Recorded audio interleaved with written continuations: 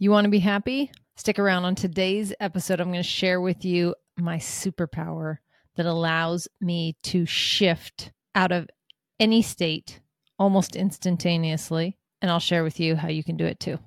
My name is Marcell Hansen, and you're listening to Small Habits, Big Changes. Let's dive in.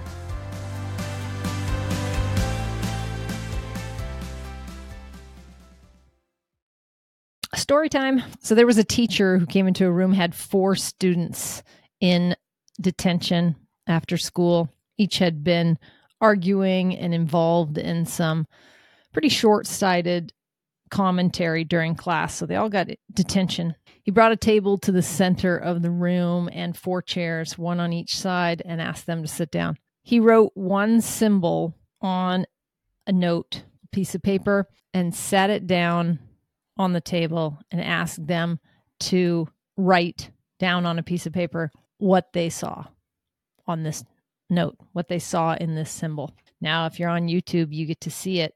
This is what it looked like. And to most people, this symbol resembled a number or a letter. So that's what he said. He says, what do you see when you look at this? When he collected up their 4 papers, they each had a different answer.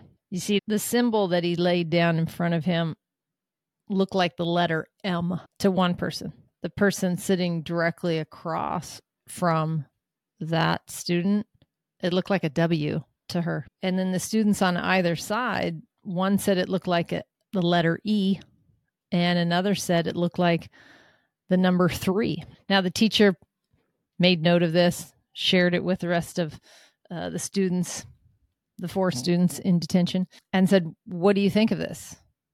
And there was a lot of laughter, a lot of snickering, a couple name calling. They were each right in their own viewing. In that particular instance, when they looked down at the card, they saw the letter or the number that they saw from the position they were sitting.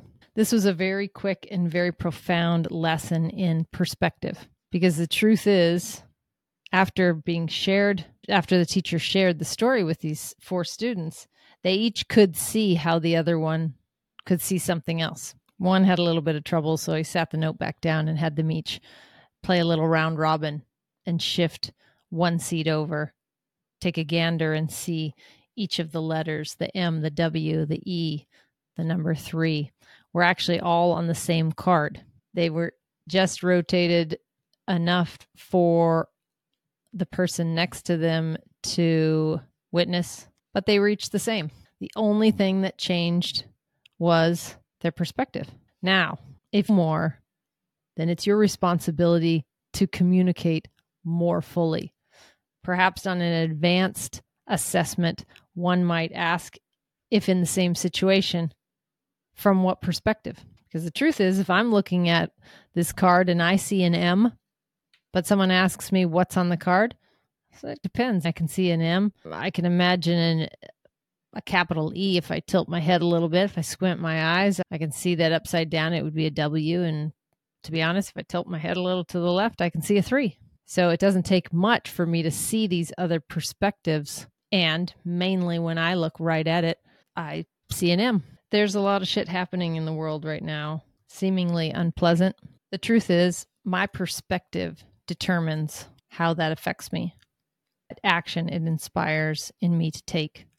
My perspective is the determining factor of how I feel, what I think, how I judge, and the action that moves me forward or not. All of that is predicated on my perspective. It cannot be overstated, the power of your perspective. It's not what happens in the world, it's what you judge of that. It's how you respond to that. It's the emotion and the meaning that you attach to that. If you're looking to lessen anxiety, to increase a sense of calm in your life, take a look at your perspective. Maybe you need to shift seats. Maybe you need to tilt your head a little to the side. Maybe you need to squint your eyes a little or open them up wider. There is more than one right. There's a billion different rights. But there's only one probably for you. And it may not be the same as your neighbor or anyone else's. Because another thing that influences perspective, not just from where you stand or where you sit, but your experiences that you have accumulated and drawn meaning from and attached meaning to, influence that perspective. Now, if I held this up like the teacher did and I showed this to a little kid, maybe if they didn't have their alphabet under control, they might just see McDonald's. They might see an ocean wave or a butt or a set of boobs. Who knows? Maybe this 3 or this E actually is like half of a snowman. Could be a slinky. Could be a lot of different things. My nephew rides in the trail like on BMX motorbikes and back road trails. I'm not sure what classification is. He used to do flat track, all that kind of stuff. But maybe if he saw this, he might just see a really cool bike ramp because his experience may influence what he sees. If I've never been on a bike, I'm probably not going to see that. I might see a grappling hook. There's so many things. If you take the time to look and you look a little further, maybe you see a bird in flight. I think we're quick to judge because that's what our brain is meant to do. It's meant to determine whether something is safe or harmful. Our limbic brain is thousands of years old. It's going to tell us whether we need to run or freeze or freak out, or whether we can take a deep breath and relax and it's safe. I think it's worth looking into to see how quick you see and determine something before you. And then maybe ask yourself, what else could this be?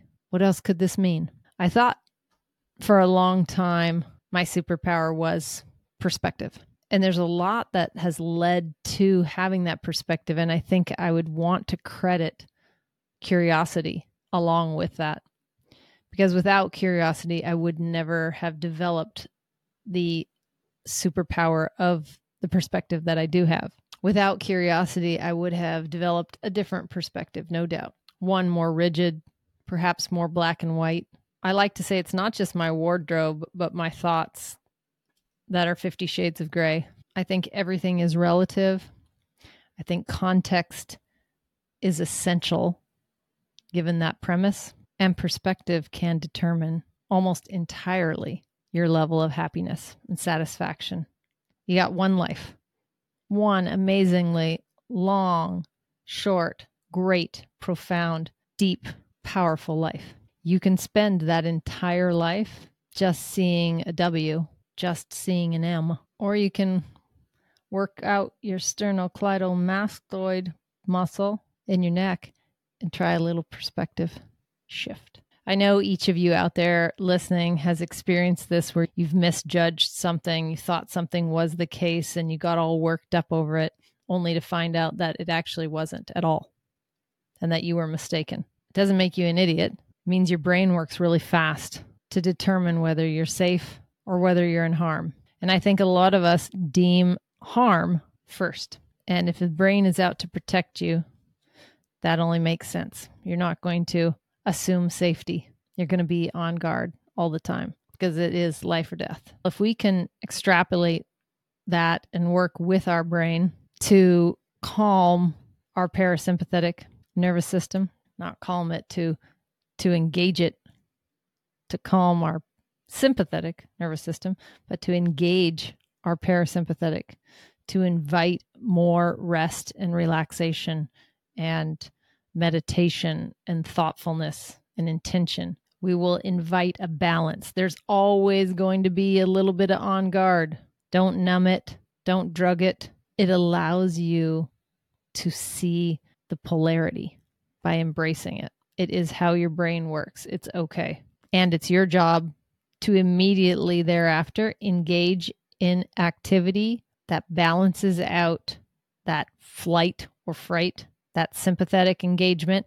It's your job to engage in practice that brings you back to center so you can make good decisions, so you can see things from different perspectives, so you can feel at ease, feel calm, not activate that stress response. The quickest way to engage that rest and relaxation, the quickest way to combat or to neutralize if you will, that flight or fright, is to breathe. Nature gave you that breath. God gave you that breath to aid you, to help you. The breath, just like every other part of the body, is a teacher. It's giving you things. It's giving you flashcards. It's giving you symbols to look at. I know some of you, when you see those symbols, your first thought is, I might be sick. I'm sick. I need to go see a doctor. I need to seek something outside myself. You take a breath and look within. Sometimes it's just a reminder that you need to slow down, a reminder that you need to focus more on your well-being, on your hydration, on your movement, on your nutrition, and on your sleep. The body is our greatest teacher.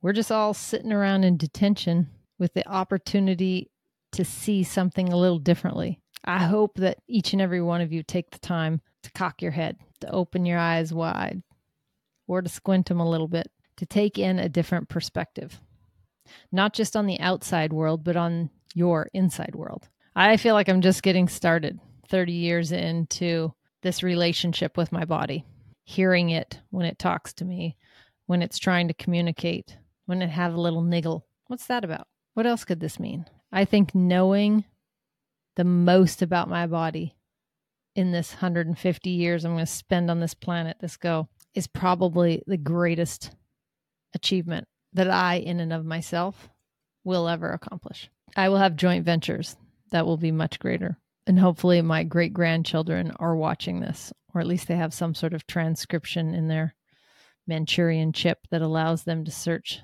their family history, and they're watching me on a hologram. When your life is played out with the backdrop of a blue sky, your great-grandchildren watching through their own eyeballs, their own lenses, and they can see everything you've done in totality, but each and every effort that you've made and the visions that you held and the contributions that you gave of your time, your resources. When they look at how you fit into your community, into your family unit, to their parents' family unit, whether it's your great-grandchildren watching, what will they see?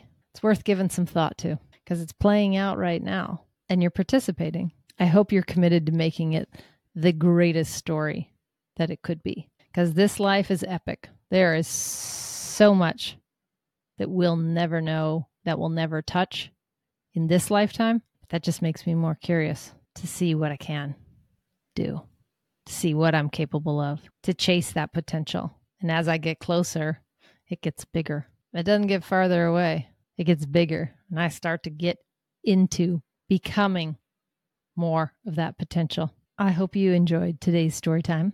If you know of someone, a friend, loved one that you think might benefit or enjoy hearing today's episode, please do share.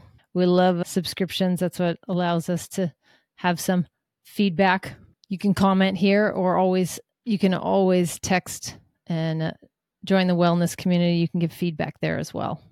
Your insight, challenges, your wins. When one of us wins, we all win.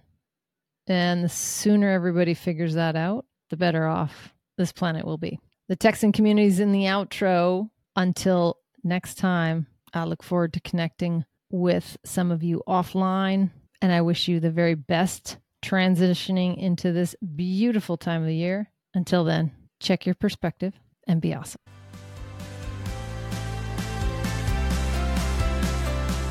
Thank you so much for listening today. If you feel any part of this episode resonated with you, then please consider sharing it with a friend who may also find value in it.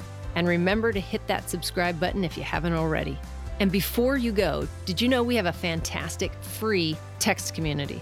If you want more bite-sized health hacks and reminders delivered directly to your phone, absolutely free, then text keyword YES to 206-483-2960.